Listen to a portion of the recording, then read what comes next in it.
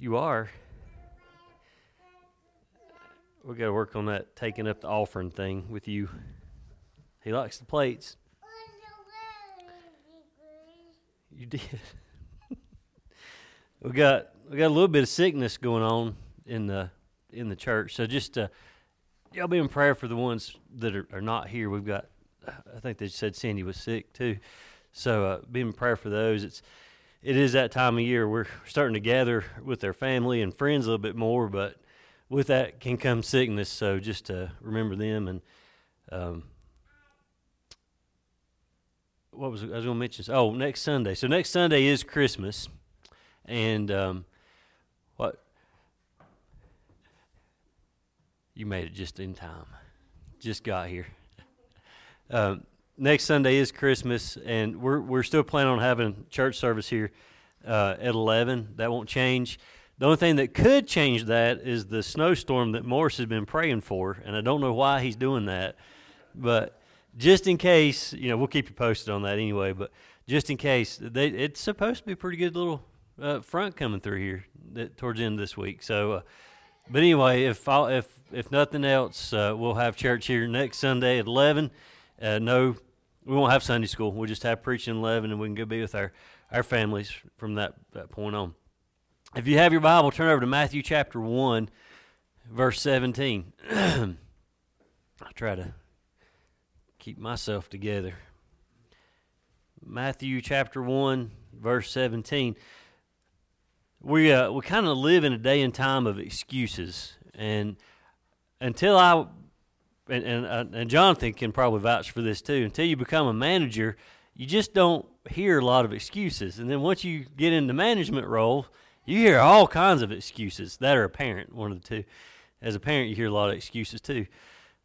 But we have a lot of excuses that we use. We live in a culture of excuses, I guess is the best way to say it. We always try to pin it on someone else, or we didn't know, we didn't hear, whatever it is. We're quick to blame others or just circumstances in general. We just blame others for what's going on. We try to get out of commitments, and that's one of the things that bothers me the most about the day and time that we live in is nobody is committed to anything. Nobody, I remember my dad, my grandpa, and even myself, I'll catch myself doing this too because it's the way I was brought up, is I'm okay with a handshake.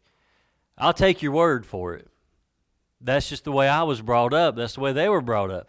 But you can't do that anymore. When I left Samaritan's Purse and went to Wilcox Travel, one of the biggest differences for me was the fact that as a manager at SP, I did a lot of contracts. I had to sign contracts. I had to draw up contracts. With Wilcox Travel, we don't work under contract. I take your word. Samaritan's Purse is the biggest contractor we have at Wilcox Travel, and we don't work under contract. It's a handshake. Millions of dollars spent every year on travel through us, and it's all on a word. Yes, you can have our business, and that's it. We have no commitment anymore, though, from other people. We don't have that. We have excuses to try to break ties with people. We excuse our behavior a lot of time, and that's being a parent. You see that a lot. Sometimes we come up with excuses as it pertains to our relationships with God, though. We have excuses why we don't worship. We have excuses why we don't pray. We have excuses why we don't read our Bible. We have excuses why we don't attend, not just attend, but are not active in our churches. We have excuses why we don't have a close relationship with God anymore. And that's the sad part about the Christian faith that we have right now is we have allowed the world to let us come up with excuses why we don't worship and serve God the way that we should. Of all the things that Christmas is, the birth of Jesus shows us that there is no room for excuses. There is no room whatsoever for an excuse for each one of us to not have a relationship with Jesus Christ. And I really thought, the first few words out of Jerry's mouth this morning, I thought, oh Lord, he is getting ready to preach my sermon. I thought, and it's not something, I don't title my sermons or anything like that, but if I was to put one on this today, it would be no excuses. There is no excuse for each one of us to not have a relationship with Jesus Christ. There's no room for it. God has made it very clear that Jesus is the fulfillment of the over 300 prophecies that we have read in the Old Testament. Now, we have not read that, and I thought that'd be a really good sermon series. 300 prophecies, and that'd take us a whole, several years to do that. But Jesus is the fulfillment.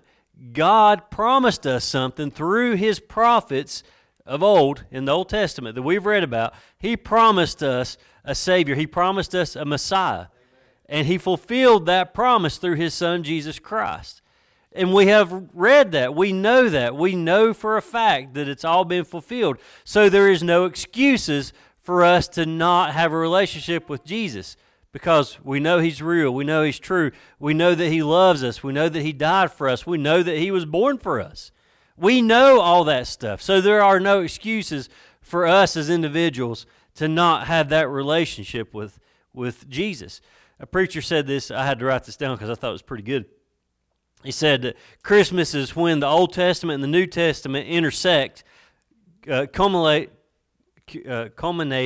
in an extravagant explosion of fulfillment. I should have read that through a few times. Christmas is when the Old Testament and New Testament intersect, culminating in an extravagant explosion of fulfillment. It's just like you read through Genesis and all the way through Micah, and you get to the end, and then boom, you hit Matthew, what we're getting ready to read, and there's just an explosion of good news, because that's what this Christmas is about. It's the gospel. It's spreading the good news. It's the joyful news of Jesus Christ's birth, and it's just like a bomb is set off. A good bomb, if there is such a thing, is set off. Not one of those sprinkler bombs, Tabitha, that you're probably thinking about. It's a good bomb going off, and it's just showering us with love and grace and mercy and peace and joy and happiness and all the things that God can give us. It is being shown to us in these verses, in Matthew and in Luke as well. So here's the truth, and I'll say this about the truth. The truth is a lot like poetry. Nobody likes it. Okay? I'll be honest with you. Nobody likes poetry, but nobody likes the truth either. But here's the truth about Christmas. Here's the truth about a relationship with Jesus. There are no excuses. There are no excuses. We should, each and every one of us, have a relationship with him. Everyone here today should have a knowledge of God and who he is. Each one of us today should have a knowledge of his Son, Jesus Christ, and who he is. Now, it doesn't have to be a vast knowledge. You don't have to be a theologian to know who God is. Those people scare me worse than anybody else. I believe just having a relationship with Jesus, having a close walk with my Jesus, that's what he wants. And it's very easy to have. It's an easy thing to have. No more excuses. Now, I've got a lot to go through today. And we're going to look at Old Testament, we're going to look at New Testament, because I love this time of year right now. This is when all the prophecy is starting to be fulfilled. And I love it because it's just more and more proof that God never breaks a promise. Every promise he's ever made, he has fulfilled. If you go back and you look at Genesis 3:15, I'm not going to read it, but the Bible says that he is the seed who would one day crush the head of Satan when he died on the cross. Go back to Exodus 12, and that says that he is a sacrificial lamb who was pictured in the Passover. And you look at him over in Micah 5:2, and it talks about the place, and the place being Bethlehem, the place where he was born. It was prophesied 700 years before his time. Any of the Old Testament prophecy that we read on the day of Jesus' birth, it was all fulfilled, with the exception of the ones where it was prophesied that he would die. It was all fulfilled. His birth, miraculous birth. I can't just say birth. It's a miraculous birth. It was pictured and it was fulfilled when Isaiah predicted it when he was going to be born of a virgin over in Isaiah 7:14. Starting in the book of Matthew, though, we move from prediction and prophecy in the Old Testament to the presentation of the Son of God in the New Testament. From prophecy to prediction, or from prophecy to fulfillment. Just like that. There was a time that God didn't speak. There was a time when there was not a movement of God. There was a time where folks thought that he had forgot about them. And then all of a sudden, we are introduced to his only begotten Son. All of a sudden, prophecy begins to be fulfilled. And all of a sudden, Jews are being converted. All of a sudden, they see that the God that they served never left them. He said he'd never leave them nor forsake them, but he never left them. And he made promises after promises, promises times over 300. He made these promises, and then he began to fulfill them. You can't read the Old Testament without seeing this one promise that runs through. It's a constant. It's running through the Old Testament. Every page you go through. And it's this one little promise that God made us, and that promise is someone is coming. Someone is coming. Ain't that exciting news? When you was young, you was growing up, and your parents or somebody tell you somebody's coming. There's going to be a visitor. Somebody's going to come visit you. Somebody's going to come see you. Maybe your family's coming to see you. Maybe you've got a friend that you ain't seen in forever. They're coming to see you. But someone is coming. Well, for all those years in the Old Testament, God was telling his people, someone is coming. Just hang on. A better day is coming. Just hang on for a little bit longer. Someone is coming. And then he fulfilled it. Now, these prophets didn't get to witness it. And it's kind of like us right now. Here we are waiting for the second coming. They were waiting for the first coming of the Messiah. Now we're waiting for his return. And so I feel like we're kind of in their boat right now. We're just waiting. We're just hanging out and waiting.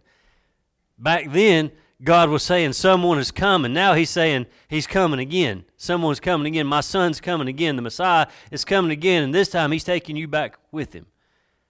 So the Old Testament was someone is coming. The New Testament is he's coming back. And we're waiting for that promise to be fulfilled. If you've got your Bible, stand with me just a moment. Matthew 1:17. Matthew 1:17. And I have marked, put that over there in the wrong place. 1:17. Bible says, so all the generations from Abraham to David are 14 generations, and from David until the carrying away into Babylon are 14 generations, and from the carrying away into Babylon into Christ are 14 generations. Now the birth of Jesus Christ was on the wise, when, as his mother Mary was espoused to Joseph before they came together, she was found with child of the Holy Ghost. Then Joseph, her husband, being a just man, and not willing to take or to make her a public example, was minded to put her away privily. But while he thought on these things, behold, the angel of the Lord appeared unto him in a dream, saying, Joseph, thou son of God, or son of David, fear not to take unto thee Mary thy wife, for that which is conceived in her is of the Holy Ghost.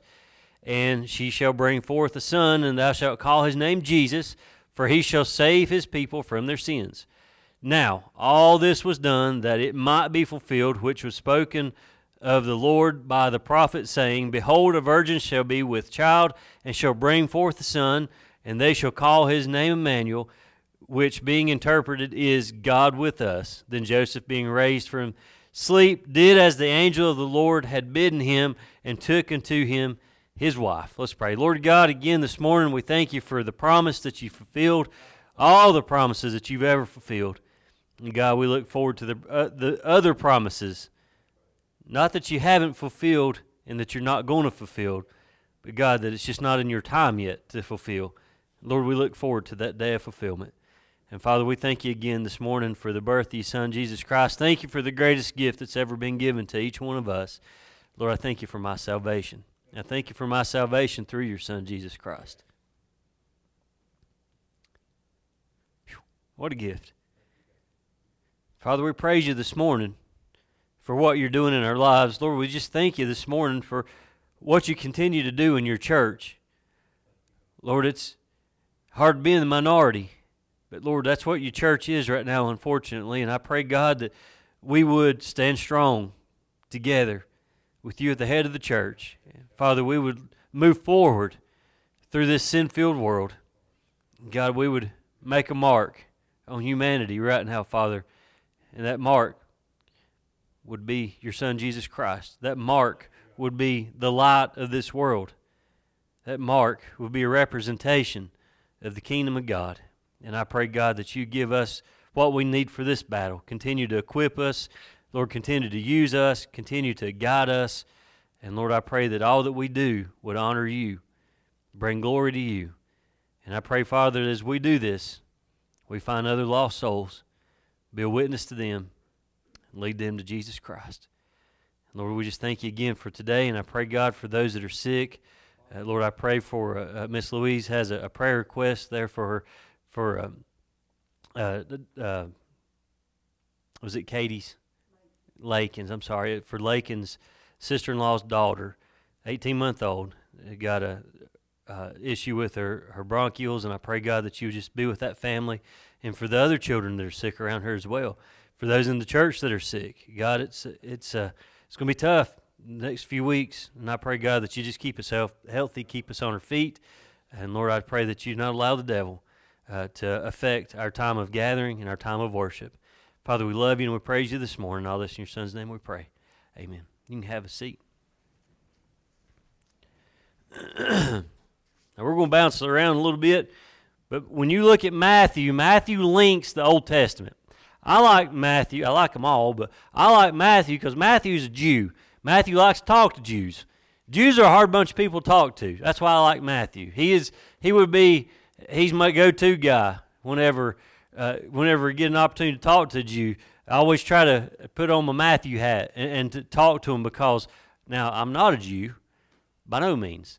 But I try to think like one. I don't want to be one because they've denounced Jesus, but I want to be able to relate to them the way that Matthew has related to the Jews that he's writing to, that he's talking to, because he's able to convert them.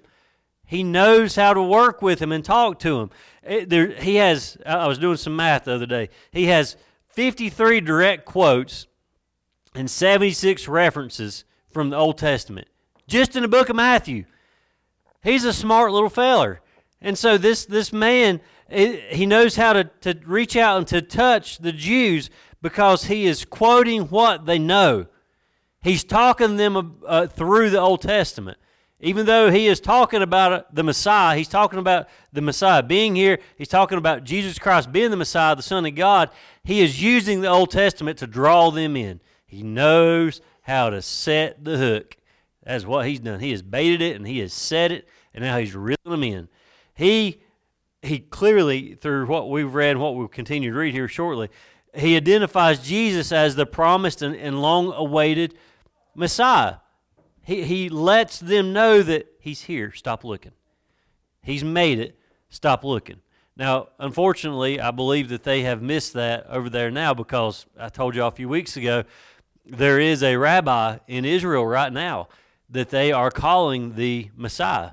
They're setting him up. They're in the process. They've got the calves are there now. The red heifers are there. They're in the process of building the third temple, and they're setting him up as the Messiah. I wish that somebody would give them an opportunity to hear the gospel because they've missed the mark. The Messiah's already been here. There's no need to set this little feller up as the Messiah because there will be no other. He's already been here. Jesus is that Messiah. And the evidence, folks, the evidence is overwhelming. You look at the guy, and I can't remember his name now, it's a weird name, but you look at him, there ain't a drop of prophecy talks about him. Nothing that he's done in his little life that was ever written in the Old Testament. But you go back and you look at Jesus, and it's overwhelming when you put it all together. And it's clear. Jesus is clearly presented as that fulfillment of all the prophets of old, what they were longing for, what they wanted to see. I always think about Simeon and Anna. You know, they were the last, I ain't going to say the last two, but that's the last two that were recorded that we know about. There's a prophet and prophetess that they longed for that. For their whole lives, all they did was they worked in the temple and they waited for the Messiah, and they got to experience it before their death. Simeon, we know, before his death, he got to see the Christ child. He got to witness what he had been prophesying his whole life. The one thing that he believed in, the one thing he knew that he would get to do is to lay his eyes on the Son of God, and he'd done it. And then Anna just passing on by, all of a sudden she gets drawn in like a magnet, like a moth to a flame. That's the Messiah. She gets to experience that. Matthew uses the phrase, he uses this a lot, 11 times to be specific, that it might be fulfilled that was spoken by the prophet. He says that 11 times, that it might be fulfilled that was spoken by the prophet. Now, he doesn't mean that so much about the prophet. He uses the word prophet, but he actually uses the prophet's name. But he's not just talking about that. What he's trying to tell us is that God used that prophet to tell us about his son Jesus coming. God used that prophet. That's the important part. It ain't just some guy. It is God's man. He used God's man to tell the world that his son was coming. But he says it 11 times. And I want you to look at how precisely Jesus in the events of his life fulfilled everything that those prophets had been written about. Those prophets had written all this down for us. And then Jesus comes and through his life and the events of his life, he fulfills all of these prophecies. And I'm going to go through them, so brace yourself. Not all of them, okay? I'm not going to go through all of them. Just 11 I mentioned for Matthew. His virgin birth was over in Matthew 1:22. That takes us back and was foretold in Isaiah 7:14. Born in Bethlehem. Matthew tells us that over in Matthew 2:1-10. That was prophesied in Micah 5:2. The flight from Egypt. That was in Matthew 2:12. And that was spelled out in Hosea 11:1. The slaughter of the young boys. Matthew tells us that in Matthew 2:16, but it was sadly predicted in Jeremiah 31:15. Living in Nazareth. Matthew tells us that in chapter 2, verse 19. And this was the hardest one to really dig up. If you got to go back to Judges to find this one. That blew my mind, but we found it. Judges 13:5. Beginning of his ministry. Matthew talks about it in chapter 4, but was mentioned in Isaiah 9. Healing of the people. Matthew talks about it in chapter 8, but it was pictured in Isaiah 53:4. The affirmation of his ministry. Matthew talks about it in chapter 12, but it was predicted in Isaiah 42. Speaking in parables. Matthew starts that in chapter 13, but it was laid out in Psalm 78. Entering into Jerusalem on a colt. Matthew talks about it in chapter 21, but it was pictured in Zechariah 9:9. The betrayal of Judas. Matthew 27, but that was predicted by Jeremiah 32. There's 11 accounts. That's just 11 accounts of the 300 and some. Folks, God never missed it. He never missed a one. I've made promises, and I've broke promises. And it hurts. I can't stand it. I hate to make a promise and then break a promise. I can't imagine making promises my entire life and never breaking one. I don't know that any of us can imagine that. But God. But God made promise after promise after promise after promise and continues to make promises, and he continues to fulfill every single one of those promises. He made us those promises, gave them to the prophets. Prophets wrote it down. The Jews knew those. They knew the prophecy. And then Matthew gets to draw them in and gets to explain it to them. Matthew ties the old and the new to tell us that there are no excuses. That's what Matthew has done for each one of us, is he has tied it, not just the Jews, but to us too. He has taken the Old Testament and he's taken the New Testament and he has tied them together just like a shoestring, and he has told us, folks, there are no excuses. It's all been fulfilled. It's time to to meet Jesus. It is time to have a relationship with Jesus. He lets us know that that babe born in Bethlehem in that manger is not only our merciful, loving Savior, but He is our King. He is the King. Not just any old king. He is the King. The book of Matthew opens with the genealogy of a king. And it was so funny because I think it was 3 years ago yesterday, Paisley sung her begats here at church. She learned all the begats in Matthew, and she sang them here that Sunday night for the church service. And did you notice that we did not read those today? I skipped all that. I know James was really wanting to read that stuff, but we skipped all those.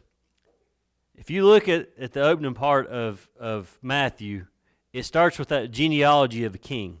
Every king has to have a royal lineage. Every king has to. You don't just say, poof, you're king. I can't just go up to Nat and say, Nat, you're king. I can't say that. Well, I guess you are. Unfortunately. It don't work that way. You have to have a lineage. You have to have a royal lineage to become a king. And because of his ancestry, it's important. It's an important thing to them.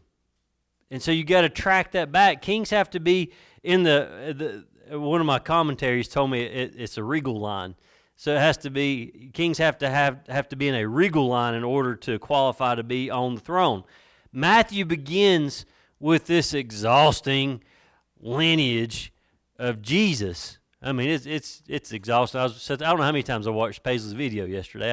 I loved the fact that she could memorize all that. But you look at that lineage of Jesus, and you look at that family tree, exhausting family tree, and it traces the right of Jesus to reign. That's what he's doing. He's tracing the right for Jesus to reign, the way that he is reigning over us today. The first 16 verses, they're important. Yeah, they're important. It's just like trying to read the Bible. And you know, we got a couple more weeks, and we're going to be in the new year, and a lot of us are going to sit down and say, we're going to read the Bible all the way through. I'm going to read the Bible in 1 year. And I promise you're going to get to Leviticus and stop. That's just what happens. You get into lineage, you get into begats, and you just stop. I can't do this. Or you'll skip it. And if you skip it, then you hadn't read the Bible through.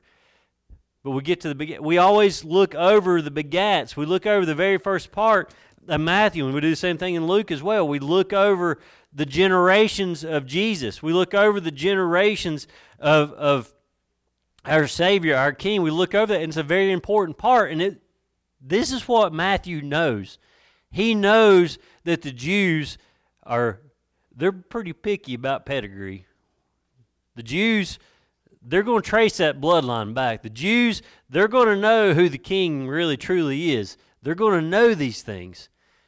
That's why Matthew starts out the way Matthew starts out. He is addressing the Jews. And so to get their attention and to really solidify what he believes and what he knows is true, he's going to say, all right, here's this list of people. Here's the lineage of this man Jesus. Here's this lineage of the Messiah. I want to start here so that you'll know that he is the one true king. Because if he had not started with that, he'd lost the Jews' interest pretty quick. And so he starts out with this lineage.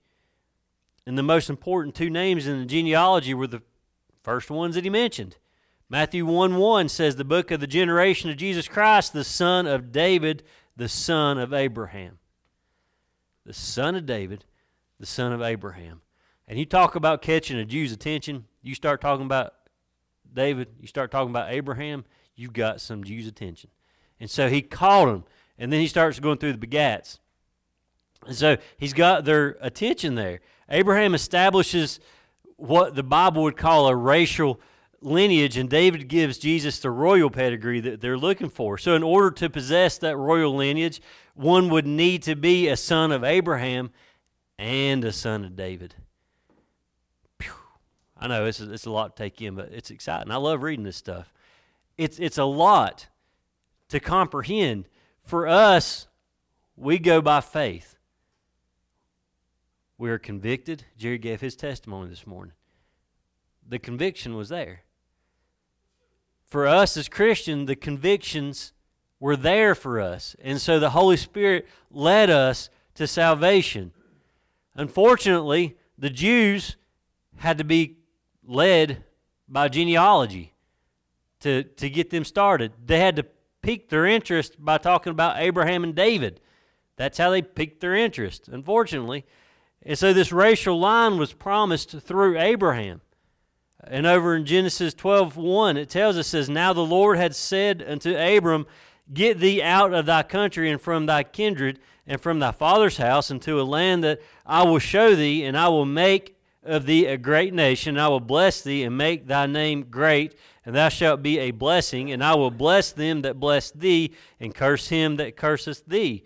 And in thee shall all families of the earth be blessed." And then you have the royal line that was promised through David, and that's over in 2 Samuel 7:16. "And thine house and thy kingdom shall be established forever before thee. Thy throne shall be established forever." So Matthew gives us the family tree as it comes through Joseph, and then you go into Luke, and it's going to give us the family tree as it comes through Mary. And I'm not going to do that to y'all today, maybe some other time. But so you've got Matthew looking at Joseph, and you have Luke that goes through Mary, and you have that lineage, and it all boils down to God had a plan. That's it. God had a plan. He didn't miss a mark. He didn't miss not one person. Everybody in that genealogy, even the crazy ones that were in there, he had a plan for them. He had to have each one of these people. How many of y'all have crazy people in your family? Yes, Jesus did too. He's not exempt. We all have crazy people. I seen you look back there. She looked right back at Tabitha when I said that.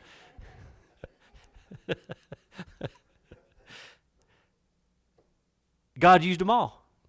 The whole genealogy, God used them all. There's 3 lessons that we can learn about Christmas from Matthew. And they're good lessons for us to learn from Matthew. The first one is God always keeps a promise. He always keeps His word.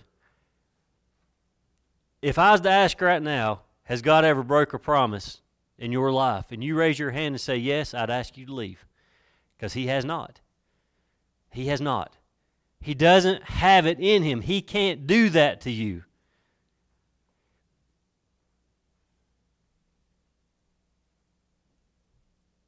He can't.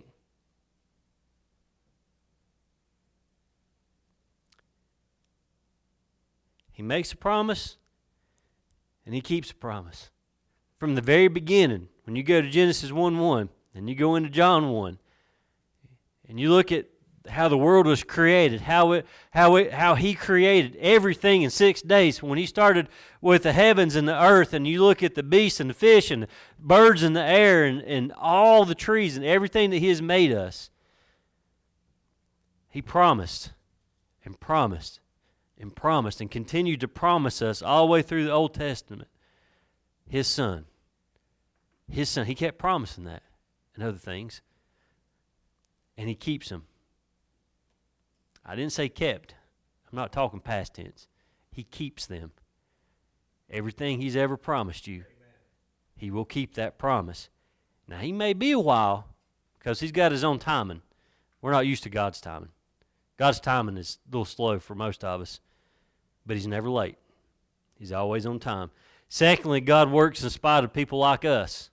He's going to work through us.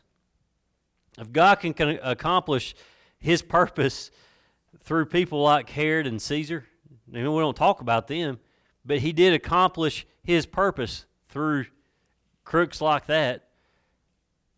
He can use us. Or if He can do it through some shady people in Jesus' family tree like He did, He can work through me and you. He can use us. That's a promise. He can use us. Thirdly, Jesus is the King of Christmas and has the right to rule your life. Some people get a little defensive about that one. Nobody rules over me. I'm my own person. I'm my own king. I'm my own queen. I'm my own ruler. No, you're not. God is. That's all there is to it. He has the right.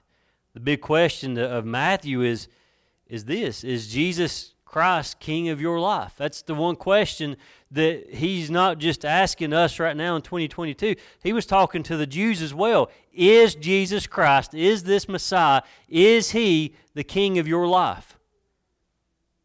And that's a question that you have to answer. Matthew can't answer it, and I can't answer it.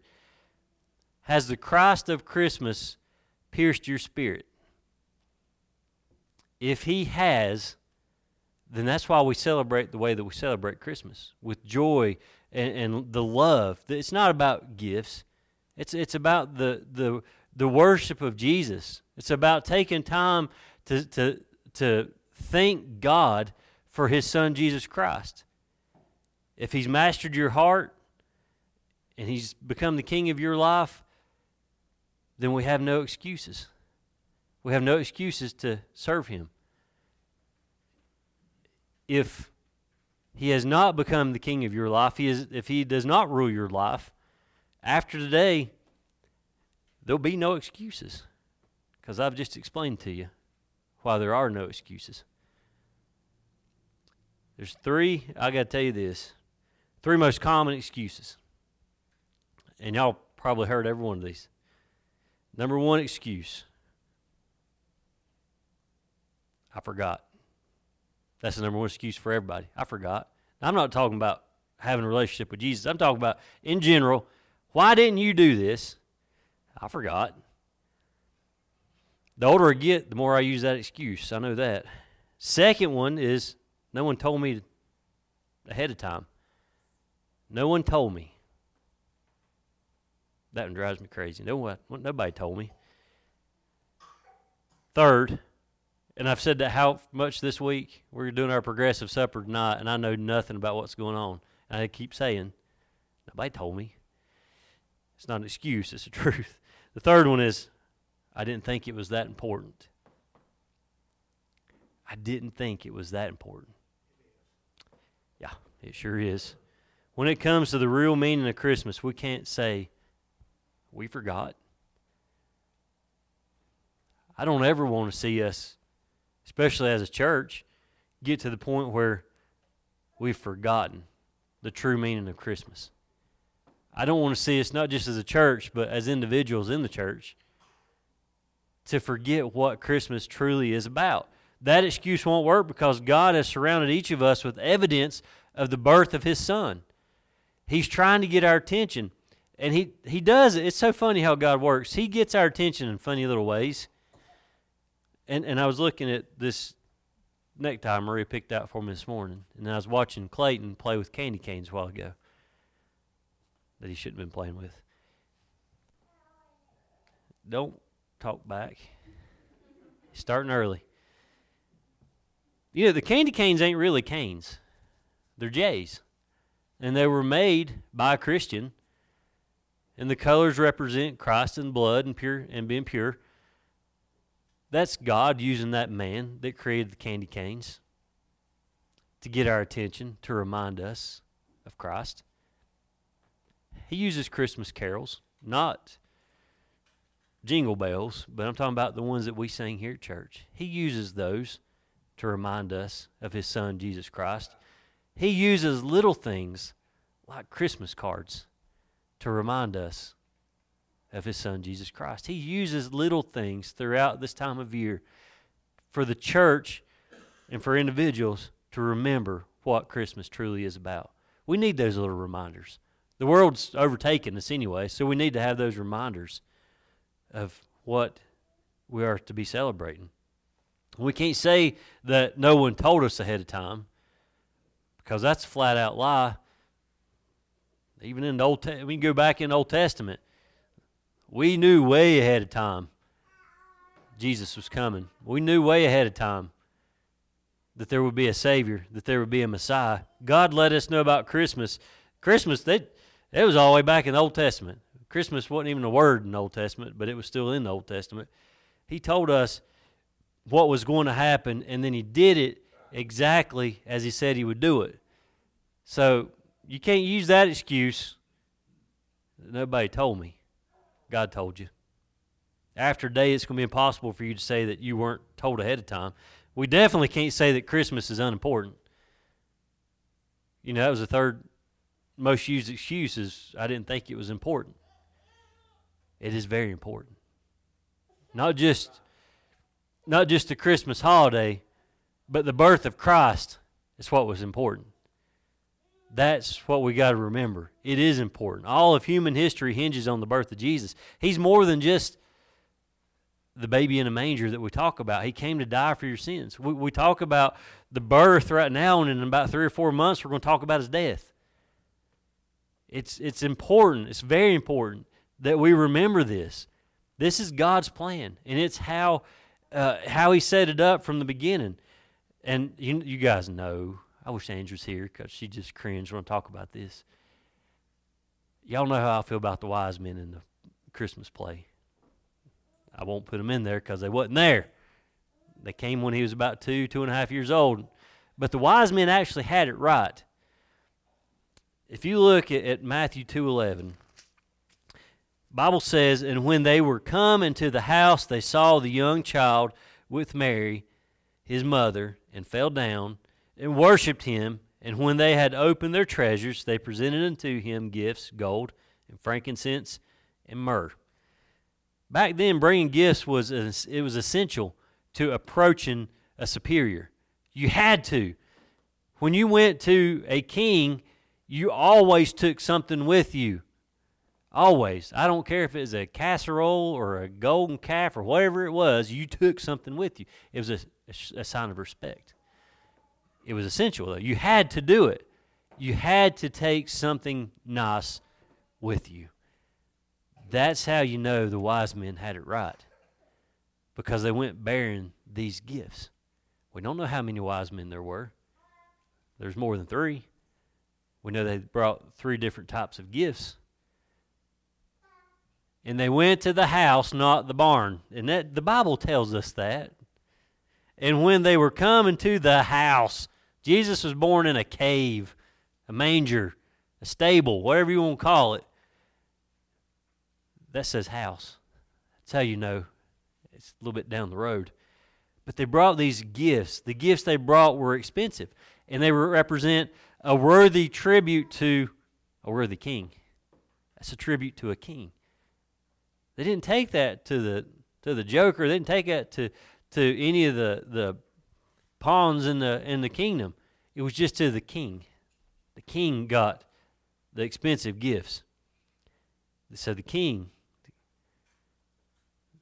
was small. The king was sent by God just for us. The king, now we look at the wise men, and they brought gifts to the king, but the king gave us a gift. The king gave us a gift, and that's not normal. Kings don't give gifts, especially a gift like this. The king gave us the gift of eternal life. Can't top that. Ain't nobody able to top that. Might as well not even try. We got the most perfect gift, and the most perfect gift gave us the most perfect gift. Can't beat that. I'm going to close out looking at 3 different types of kings, and this is brief, but this I think this will send it home with you. The first king we're going to look at is when King Herod heard that another king had been born. He went ballistic. This one king is biblical. He went ballistic. He went off his rocker. He was not a happy camper, and he made a decree. If you go over and look at verse 16 in chapter 2, it said, "Then Herod, when he saw that he was mocked of the wise men, was exceeding wroth, and sent forth and slew all the children that were in Bethlehem and in all the coast thereof, from 2 years old," another reason why we know Jesus was 2, "from 2 years old and under, according to the time which he had diligently inquired of the wise men." So when he figured out where the king of Christmas was, he sent him to kill the 2-year-old and under. This king would bow only to himself, So this is a self-centered king. He only bowed to himself. Now we have another king. This one is not biblical, but he's a real king. The other king, he lived 100 years after Herod. His name was Charlemagne, or you could call him Charles the Great if you want to. Same person. One day he came to a cathedral. I love this story. I may have told this one here, but this is a true story about him. One day he went to a cathedral, and he's shocked because the bishop had barred the door shut. Couldn't get in. The gate was closed, couldn't get in. And so he started pounding on the door. And the bishop come up, and he said, I can't remember his word. He said, "Who comes?" And then the king answered, "Charlemagne, Lord and King of the Holy Roman Empire." And then the bishop answering for God, he said, "Him I know not, who comes?" So the king, he's a little shaken then, he answered, he said, "Charles the Great, a good and honest man of the earth." And again, the bishop answered, he said, "Him I know not, who comes?" So this right here really got him. It humbled the king. He was crushed. And the king said, "Charles, a lowly sinner who begs the gift of Christ."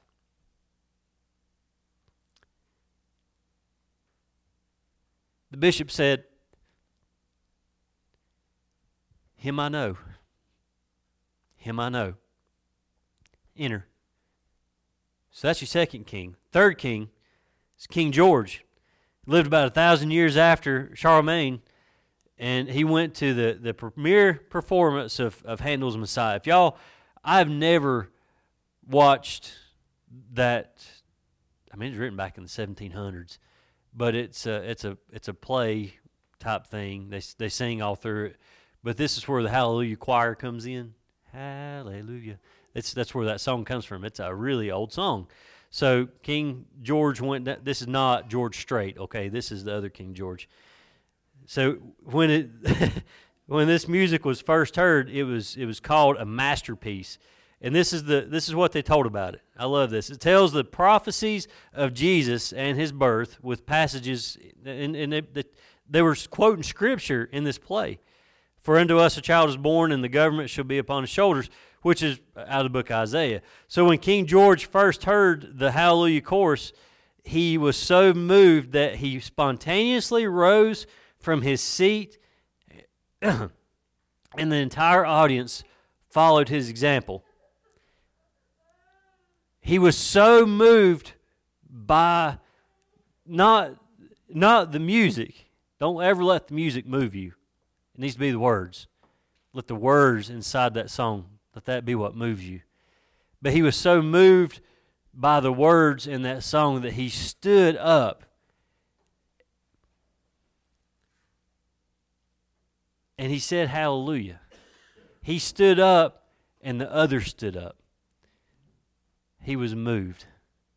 We have a self-centered king, a humble king, and a praising king, all right here together. Where are you at today? Are you like Herod, who is refusing to follow the King of Christmas and let it impact your life? That was Herod. He didn't approve of the King of Christmas. When challenged with your own pride, he finally realized that he was nothing in comparison to the King of Kings, and that's Charlemagne, or King Charles. He realized he was nothing when compared to Jesus. Have you got there yet? Have you realized that you are nothing? We are nothing. And then a lot of us are like King George. When you hear the music of Christmas and focus on the fulfillment of the prophecy, that's exciting. You want to stand up and you want to say hallelujah. That's what's exciting about Christmas for me. Prophecy fulfilled. Prophecy fulfilled. That's where we all should be. The last two kings there. Realize that we are nothing and then celebrate who he is. Stand with me just a moment. We're going to close out. There are no excuses whatsoever. This time of year we have ample opportunity. I told you this last week and probably the week before that. We have opportunity after opportunity. We're going to be seeing our friends. We're going to be seeing our family. We're going to be able to talk to them, witness to them, and hopefully lead them to Jesus. We have an opportunity. We have no excuses. Take advantage of this time of year. You've got friends, you've got family that are lost, bound for hell. Don't let their blood be on your hands when they get there. Do your part. Tell them about Jesus. Conley, will you dismiss us, please? Heavenly Father, thank you for this day. And God, we pray that you just help us, Lord, not to try to make an excuse of why we don't do this or that. God, that we would just give our lives to you. Lord, that we would do your will, God, each day. And Lord, that we would always, always put you first in our lives. Go with us, we pray, and thank you for everything you do. In Jesus' name we pray. Amen. Amen. All right. You're dismissed.